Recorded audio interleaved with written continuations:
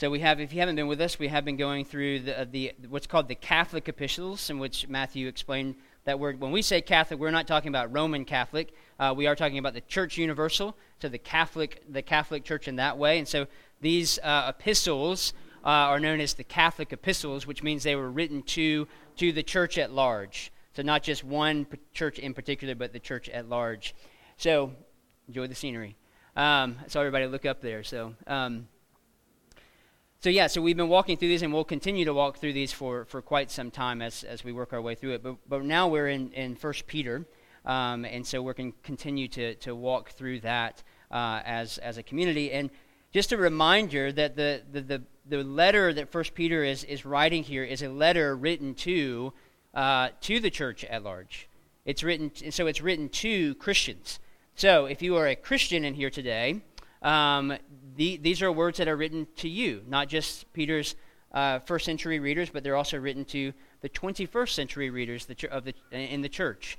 So have attentive ears to that. But if you're not a Christian here, and you're just here because you're curious or somebody invited you here and you're just not sure about the faith, these words also give you a glimpse into what the true church is to look like. So I know a lot of times we can see the church in quotations on TV, or you see certain churches kind of getting mostly pastors getting in a lot of trouble and do certain things, like there's abuse that runs rampant in churches, and it's terrible, it's a sin, it's evil, but unfortunately we can all get lumped into that same category of the church. And so I want you to pay attention to these words that Peter is giving to the church, because this is what the church is supposed to look like. This is how the church is supposed to live their life together. So pay attention as we work through these verses this morning. So in 1939, the German pastor and also a martyr who was killed during World War II by Hitler, Dietrich Bonhoeffer, published his book called Life Together, which is a book that stresses how vital the Christian community is to believers.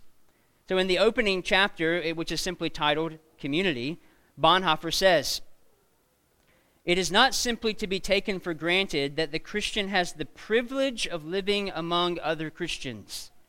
And he states this because it is something we do take for granted. We take for granted that which we need most. Speaking about the Christian community. So he describes it this way. This is a little longer quote.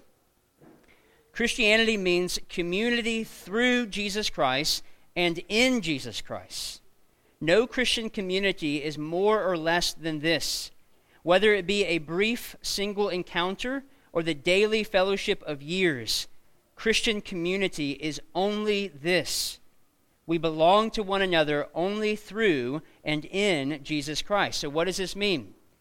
It means, Bonhoeffer says, first, that a Christian needs others because of Jesus Christ. It means, second, that a Christian comes to others only through Jesus Christ. And then it means, third, that in Jesus Christ we have been chosen from eternity, accepted in time, and united for eternity. And this is exactly what Peter is getting at in the text today. Remember, Peter is writing to Christians that are spread across the globe a little bit and are walking through suffering. Suffering is upon them, and more suffering is to come if you know your church history. And Peter knows this personally because he's been told by Jesus himself that he will die for his faith, that he will die a martyr. And so all of this is because of their faith in Jesus. Not because they're super nice people, or not because they're rebelling against certain leaders, but simply because of what they believe about this Jesus who came as a human being, but died a death that we deserved, and was risen on the third day. And this is what they are suffering for. So he takes time in his letters to remind them of the importance of not just kind of grinning and bearing it and getting through the suffering so that you can get to the joys of life right after that, but he's reminding them of the importance of Christian community, what it means to be in the body of Christ, and what that looks like in a world that hates you, in a world that is persecuting you, in a world that, for some, want you dead. What does it look like to live as the body of Christ in the midst of a culture like that? So in 3 ways, he tells his readers what it looks like to be in Christian community. The first is he says to love God's people. Love God's people. Second is to live God's word. And then 3 is to long for spiritual renewal. To love God's people, live God's word, and long for spiritual renewal. So the first, love God's people. Look at verse 22. Peter writes, having purified your souls by your obedience to the truth for a sincere brotherly love, love one another earnestly from a pure heart.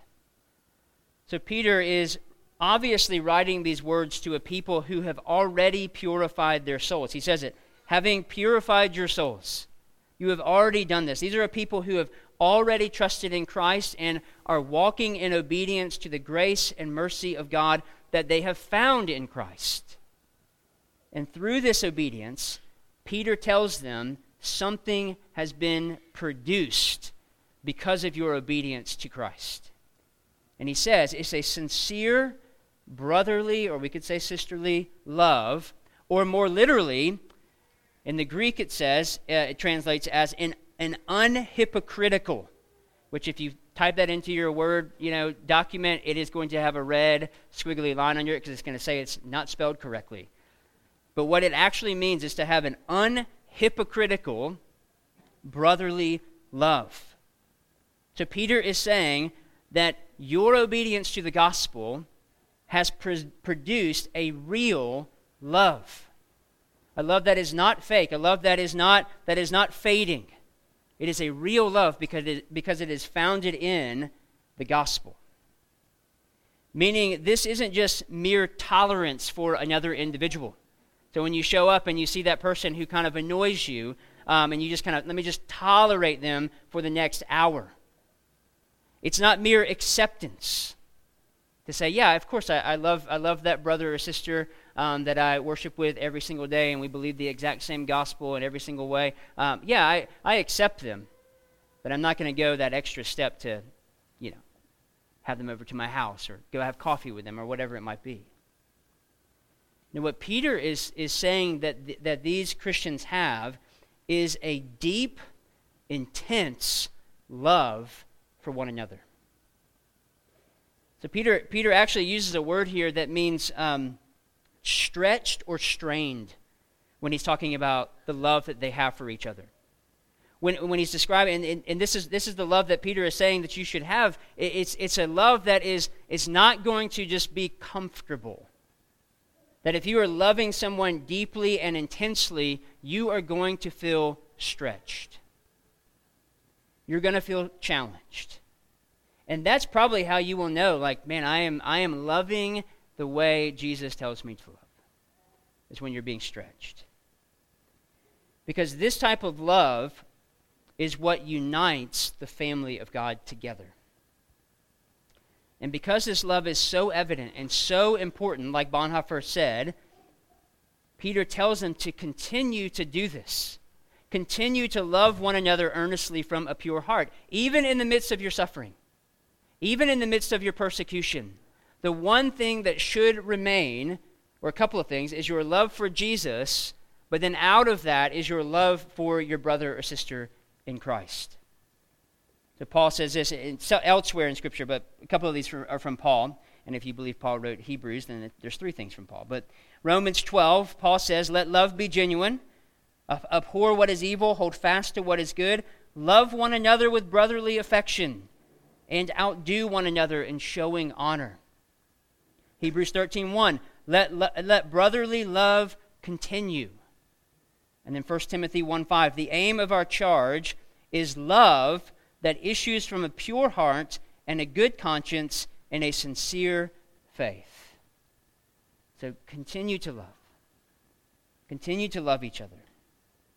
So what Peter is saying very specifically is that that you have been set apart, so that word holiness from last week, you have been set apart, or as Peter puts it here, you have been purified, so that you would love your brothers and sisters in Christ earnestly.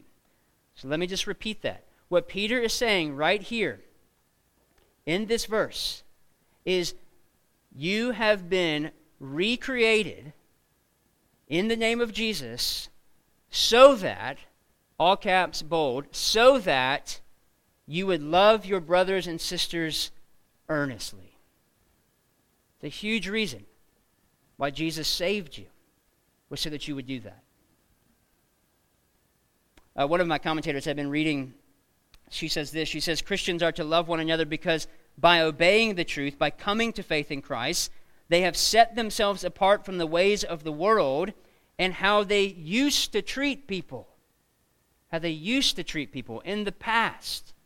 So the way that we treat people now as a follower of Jesus should look different than the way that we used to treat people before Jesus. So a Christian's life is to look markedly different than the world, particularly in how they treat each other within the church, which can be, and I know some of y'all's church experience and backgrounds, which can be some of the harshest and worst places to get attacked is within the walls of the church, which is sad. And I'm sorry for whomever has had to walk through that sort of pain with people you thought were brothers and sisters in Christ. So why is this so important? Well, I want to give a couple of passages here, and both are from John's Gospel. So if you have your Bible or your phone or whatever, go ahead and turn there to John chapter 13, because I want you to see this. Get a pen out or a highlighter, so that you can, if you don't like to mark in your Bibles, that's fine, but I don't know why you wouldn't. But so John 13, 31 through 35. Jesus says, "Now is the Son of Man glorified, and God is glorified in him. If God is glorified in him, God will also glorify him in himself and glorify him at once. Little children, yet a little while I am with you. You will seek me, and just as I said to the Jews, so now also I say to you, where I am going, you cannot come." Verse 34, "A new commandment I give to you, that you love one another. Just as I have loved you, you also are to love one another." Here's where you can highlight those words, by this. By this, Jesus says, all people will know that you are my disciples if you have love for one another. Jesus himself is saying that. By this love, this commandment that I give you to love one another as I have loved you, by this the world will know you are my disciples. It seems very easy. And then you have John 17. So go ahead and flip over to John 17. And this is Jesus praying to his Father. It's one of my favorite passages in all of the Scriptures, because he's praying not just for the people who are present with him, but he's also praying for us. So Jesus prays, "I do not ask for these only, but also for those who will believe in me through their word, that they may all be one, just as you, Father, are in me, and I in you, that they also may be in us." So Jesus is praying there that we would have, that within the church, amongst the brothers and sisters that we are called into communion with, Jesus prays that we would have a Trinitarian unity amongst us. That we would be just as close as the Father, the Son, and the Holy Spirit are. That's intense. So why? Why does he say that? So you can underline these words. He says, so that the world may believe that you have sent me. So this Trinitarian unity that we are supposed to have, that Jesus prays that we should have, this unity that we're supposed to have, and the way that's accomplished is that we are loving one another. Jesus says that through this the world may believe that the Father sent the Son to die for our sins. Just through our love for one another. So this is way more crucial, I think, than we probably realized. Jesus is saying here twice that our love for our brothers and sisters in Christ is what shows a watching world, because a watching world is watching, not just what Christianity is like, but whether or not it's true. Or even more, whether or not you actually believe it to be true. And the way that that kind of manifests in your life is, how do you treat these brothers and sisters who are covenanted with you? How do you treat them? Because it shows up very clearly in how we do that. So in 1970, Francis Schaeffer, I know this is the second week in a row that I've quoted Schaeffer, but that's okay. He wrote a little book called The Mark of a Christian. It's a really important book. It's really short. I recommend it to everyone. But he says, well, within this book, he commentates on Jesus' words in John 17, which he refers to as the final apologetic. He says the final defense that we make for the truth, reality, and relevancy of Christianity is found in the Christian community. And this is what he writes. He says, if we do not show love to one another, the world has a right to question whether Christianity is true. Our relationship with each other is the criteria the world uses to judge whether our message is truthful. Christian community is the final apologetic. The final apologetic. So obedience to the truth of the gospel is not merely intellectual assent to doctrine. I mean, that's involved. We got to know what we believe, and we want to believe good doctrine. But it must result in a transformation of how Christians treat one another. So your doctrine that you love, and you love to quote Calvin and all of these other great theologians and Bible scholars, does all of that intellectual knowledge translate into how you live your life? Because it should. So what does this look like for you? Do you only love when you are guaranteed a return on that love? Meaning, if I love them, I expect them to love me back in the exact same way. And if they don't, then that's the end of my love. Do you only love those who share the same interest as you? Do you only love those who are easy to love? And I know that to be true because everybody loves Matthew. So, it's true. Do you only love those who look like you? Same race, able-bodied, healthy, same income status. You only love married people because they can relate to you. Or you're single and you only love singles because they can relate to you. Or the same age and stage and all of those criteria that we kind of place on everybody around us. What does it look like for you? Now, the idea of loving in this way is sometimes, I recognize that it is sometimes hard to understand because the word love in our culture has become pretty watered down. So we just kind of use it, just pretty flippantly. We use it to say that we love inanimate objects or that we love that particular sports team or whatever it might be, that type of food. We love it. I love it. And then we use the same word to say we love our spouse and we love our children. And we love our, church community and all of that. And I would hope at the same time, if I were to press you on that, saying, is your love for the Atlanta Braves, and I'm not poking at anybody here, I know Joan is looking at me, for the Atlanta Braves, is that the same love that you have for your family? And I would hope that you would say, absolutely not. It pales in comparison. So this love Peter is pointing out here is not an inactive love. It's not the same love that we're using to say we love that particular restaurant or that particular sports team. It's a love that goes way beyond that. So I've had people tell me in a lot of ways that sometimes they don't feel a sense of community or that they don't have friends or nobody pursues them. I've heard that over and over again. And typically not a lot, but I do hear that often.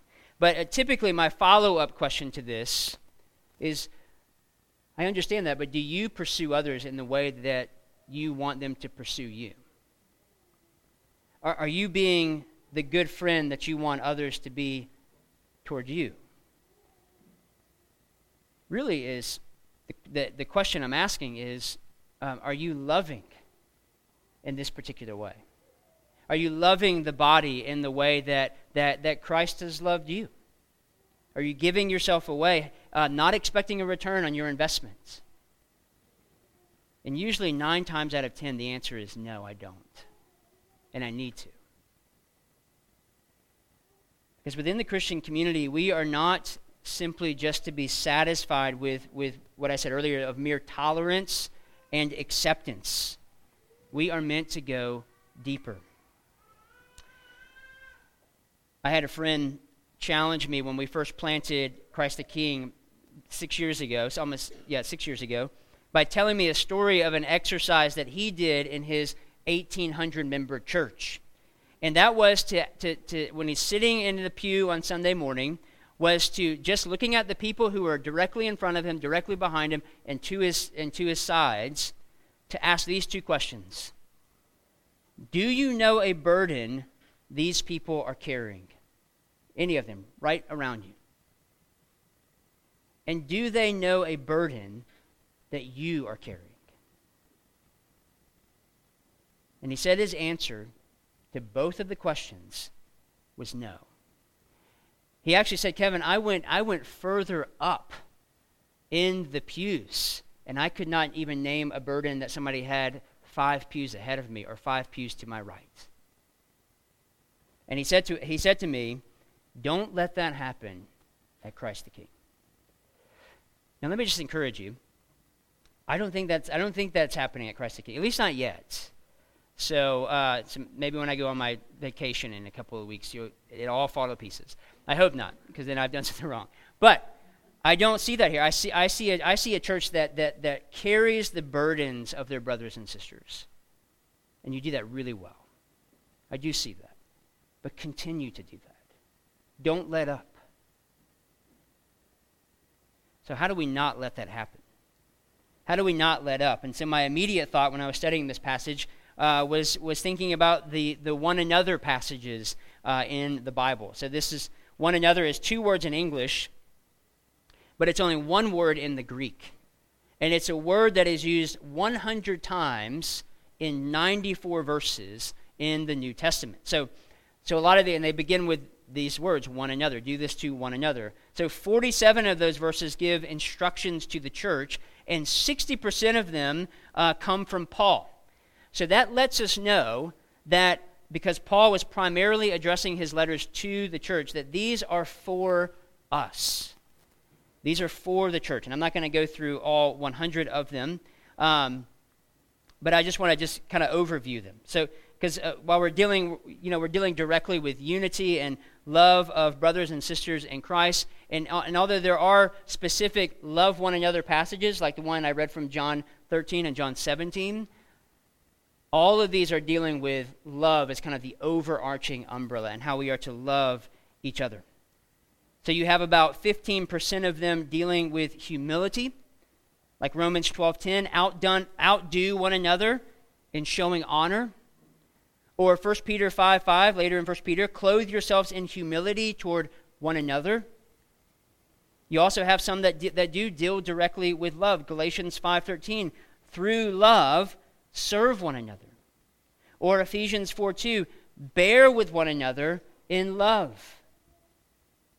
And then others would include kind of a miscellaneous category like don't lie to one another.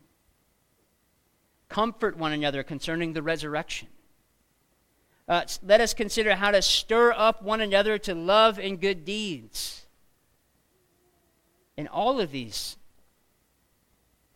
describe perfectly what we hear Peter declaring that these Gentile Christians are already doing. They're already doing this. They're already loving their brothers and sisters in this way that the Bible calls them to. They are living out this final apologetic in a culture that, yes, does hate them. Jesus says, they will hate you because they hated me.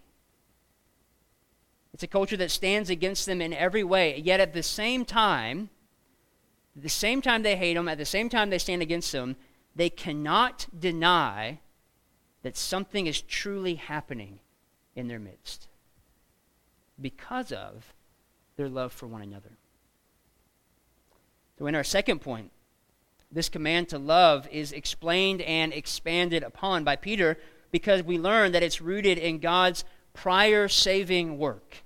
So look at verse 23. Peter says, since you have been born again, not of perishable seed, but of imperishable, through the living and abiding word of God. So here Peter is kind of hearkening back to his words about being born again. So he's using this word seed, and he's using two different forms of the word seed, one that's perishable and one that's imperishable. But we also have to notice that right here, Peter places the emphasis of this entire work on God as the one who has granted them new life in Christ. So just as we've already learned in previous weeks, it was God who foreknew them from before creation, before the foundations of the world, and God who has chosen them to be his sons and daughters. So it was, just like we sung earlier, it was nothing in us that made God do this. And nothing that we've done or will continue to do to give ourselves such a privileged position that we have in Christ. And Peter is making the case that they should love one another because they've been born of God. Our faith should give birth to our actions. This is why it reads from the second part of verse 22 through the first part of 23, love one another earnestly from a pure heart, since you have been born again. So again, loving one another is a mark of your faith. Because the love commanded in verse 22 is the result of one's belief in and obedience to the truth of the gospel. So, if you're having a hard time loving an individual, let me just say, it is not their fault that you are having a hard time. And I'm preaching to myself here as well. Even though they may be hard to love, they might be the hardest person here to love, it is not their fault that you can't love them. Because it is something within you that is not believing the gospel rightly, that is causing you to somehow see yourself as better than they are, or better off, or in a better position, or in a better kind of season of life, or even easier to love than they are. So why are they hard to love? Is the question you could ask yourself. But then think about all the ways that you're hard to love as well. And yet God still loves you. He still pursues you. He still gives himself to you, even when you are hard to love. Because the motivation to love is not personal preference. If it was personal preference, then we would have every reason to be able to justify why we don't love that person. It's because they're a different color, or they don't smell good, or they can't do all the things that I can do. Then we could justify it. But the motivation to love is not preference. The motivation to love the body is because we are motivated by the love God has shown to us in Christ, and as God loves us, we can then love the body. So we are 100% relying upon the love that God has for us to continue on, to be able to love the body. So, and this is only possible because you are born again, as Peter says.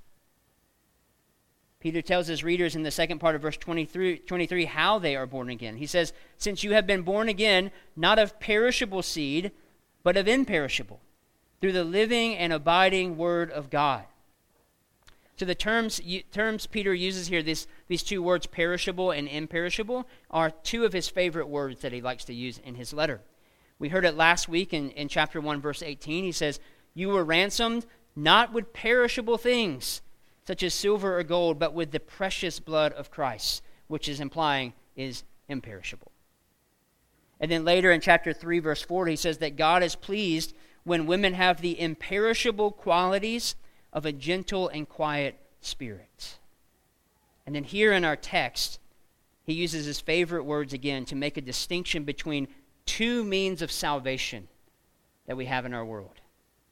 One is the way of humanity, which is perishable, and the other is the way of God, which is imperishable. So Peter is calling one this imperishable seed, and the other the perishable seed. So what is he talking about when he's talking about seed? Well, when speaking about a human means of salvation, I would assume that he is speaking of a salvation that one gains by works, good works specifically, which we know is not possible, which we know is an exercise in futility. So if one tries to gain their salvation by works, they will never meet the demands it carries. Even if those demands were made up by you. You can't even live up to your own demands, your own laws. So the imperishable seed, on the other hand, we know to be the gospel of Jesus Christ and its usage here. So there's several ways in which this word that's used for word, which is logos in the Greek, there's several ways that this word is used throughout the New Testament. So one is to refer to Jesus as the word, or Jesus as the logos, and we see John do that at the very beginning of his gospel in chapter 1. Another is to refer to the entirety of the Bible as the word, which that can be kind of applied here a little bit. But the other, which I think we see more clearly in our text, is to refer to the gospel as the word. So Ephesians 1:13 says, "In him you also, when you heard the word of truth, the gospel of your salvation." So the means here, Peter says, in which God begets his people, in which God gives his people new life, his birth of his people, is the seed of God's word, which is the preaching of the gospel. Paul says in Romans 10:17, he says, "Faith comes from hearing, and hearing through the word of Christ," or we could say the gospel of Christ. That's how one believes. So then in verses 24 through 25, Peter introduces his readers to the source of this thought process. And here Peter is using the Bible when he says, "For all flesh is like grass, and all its glory like the flower of grass. The grass withers and the flowers fall," meaning they are perishable. "But the word of the Lord remains forever, imperishable. And this word is the good news that was preached to you." So this quotation comes from Isaiah chapter 40, which we read earlier in the service. And it's a passage where comfort is proclaimed to God's people who are in exile in Babylon. So a very similar situation to what Peter's readers are facing at this particular time. God's people were in exile. God's people were not in the land. They were strangers in the land. And these words from Isaiah 40 were given so that these people would be comforted in their exile. And it's similar to what Peter is doing. Because it's a reminder that God has acted on behalf of his people, and he will do it again. He will restore them from exile. He will save his people. So the message of good news to his people in Isaiah 40 is that God fulfills his promises, and the nations of the world, though they seem strong, cannot resist his promised word to deliver his people. So God says in Isaiah chapter 40, verse 15, we didn't read that far, but he says, "All the nations are like a drop from a bucket, and are accounted as the dust on the scales. Essentially, we try to make these things seem big and strong and mighty, and we look at the nations of the world and say they have strong armies and they have lots of money and all of these things that make them appear strong. But God says, according to my scales, they are like dust on the scales. No weight is given. They are nothing compared to my promised word to you. And this is true in our own culture today, especially during the month of June, where sin is celebrated, not just in a city far, far away, but in your daily Target run or your Amazon browsing. It is shoved into your face. And you look at the news and you think, our world is going crazy. Everything is falling apart. And that's only the stuff that we hear about. Is there any escape from this? Has God forgotten us? And enter Peter's words from Isaiah 40. All flesh is like grass, and all its glory like the flower of grass. The grass withers and the flowers fall, but the word of the Lord remains forever. So yes, the world is going crazy. Yes, the world stands against you, but all of that doesn't matter, because the word that stands forever, the word that never even fades, remains forever. And that word is the gospel of Jesus Christ, the wisdom of God. That's the good news that was preached to you, Peter says. And it's this gospel that has come to you and that you are to remain in, which is what our final point gets at in chapter 2, verses 1 through 3, of how to foster a Christian community. That because this is the gospel that has been preached to us, therefore we should remain in it by longing for spiritual renewal from it continually. That doesn't stop. Look at chapter 2, verses 1 through 3 in 1 Peter. Peter says, "So put away all malice and all deceit and all hypocrisy and envy and all slander. Like newborn infants, long for the pure spiritual milk, that by it you may grow up into salvation, if indeed you have tasted that the Lord is good." So what we have here is Peter is giving an overview of what a life changed by the gospel looks like, which involves first with the negative. When Peter says, put away all of these things, all of these sins, all malice, all deceits, and hypocrisy, and all slander. So Peter is saying that in order for a Christian to be faithful, in order for a Christian to be able to ingest God's life-transforming grace and to continue to love one another earnestly from a pure heart, they must put off everything that would hinder them from doing so.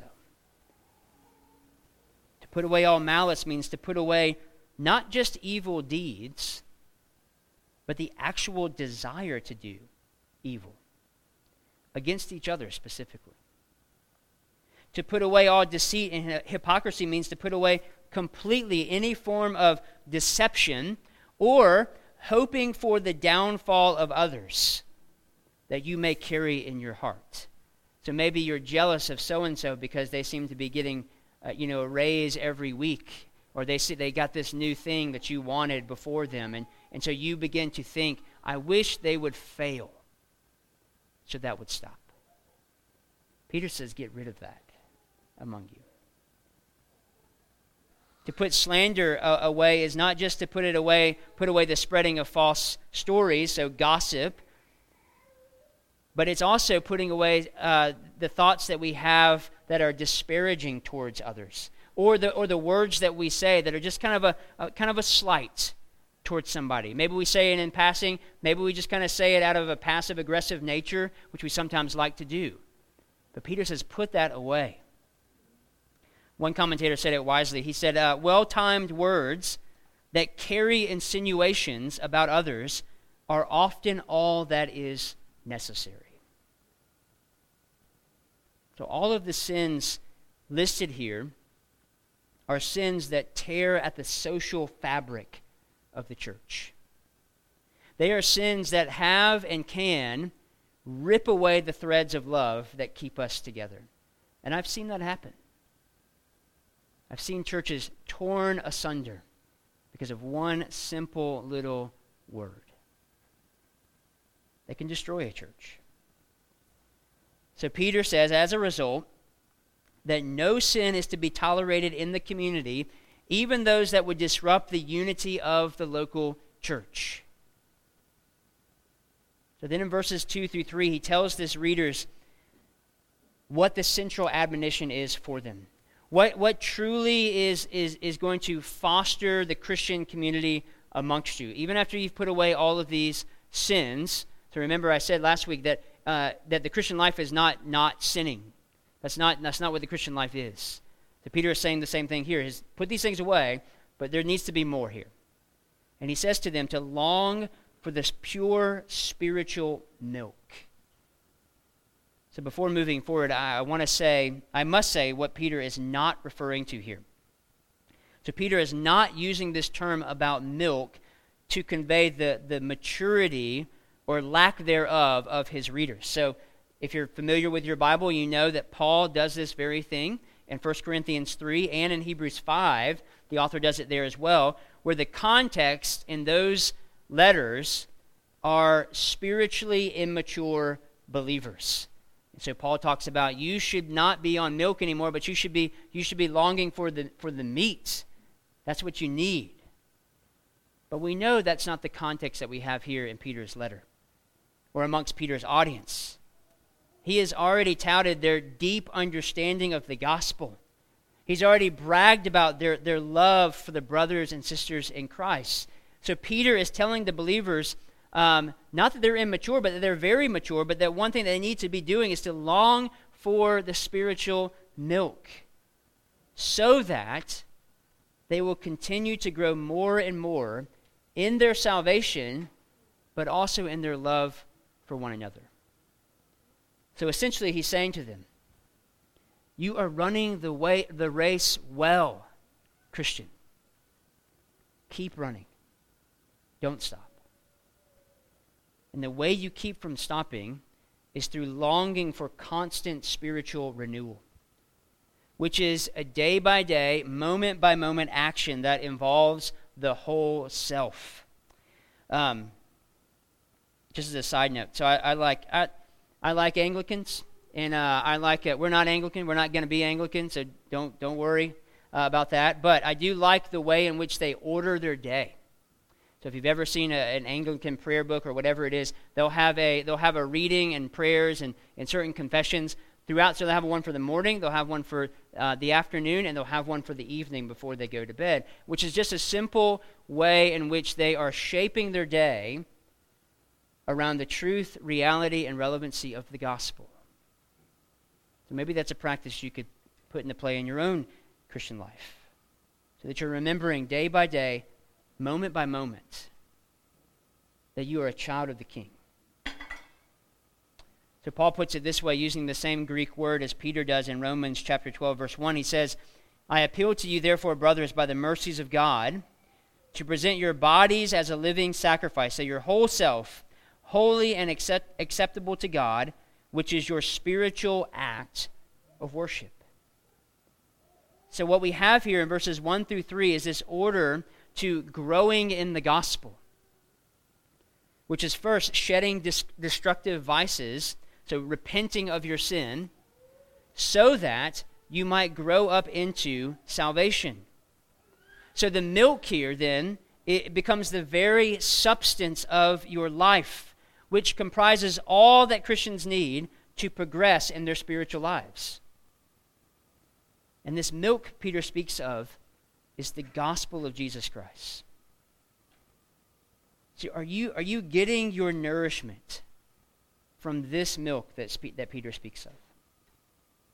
Are you running to this fountain of the gospel to be refreshed and to be renewed day by day, moment by moment? Do you long for it? Do you remind others concerning it? That when they have a struggle or a suffering that they are walking through, do you remind them of the truth of the gospel? Because this is not a side note to the Christian life. It is everything to us. So Peter says in verse 3, if indeed you have tasted that the Lord is good. So he doesn't say if here to sow doubts into the minds of his readers. Peter does this so that they would contemplate whether they have actually experienced this sort of nourishment from the Lord. If indeed you have tasted that the Lord is good, you will continue to do so. And Peter was confident, at least among his immediate audience, that their answer would be yes to that question. Yes, we have, Peter. We have tasted that the Lord is good. These words of Peter's are not just his that he made up, but they are pointing to Psalm 34, which is one of Peter's favorite psalms, and we know that because he alludes to it a couple of more times in his letter. But in verse 8 of Psalm 34, it reads, "O taste and see that the Lord is good." Which is a way in which, again, Peter hearkens back to God's people in the Old Testament to say, this is how God's people have always lived and how you are to continue to live today. Tasting and seeing that the Lord is good to his people. And this is a desire which springs from an experience of God's grace in your life. And it's an experience that leaves believers desiring more and more, but it's also an experience that should leave us with a deep desire to love the brothers and to love the sisters in Christ. Let's pray.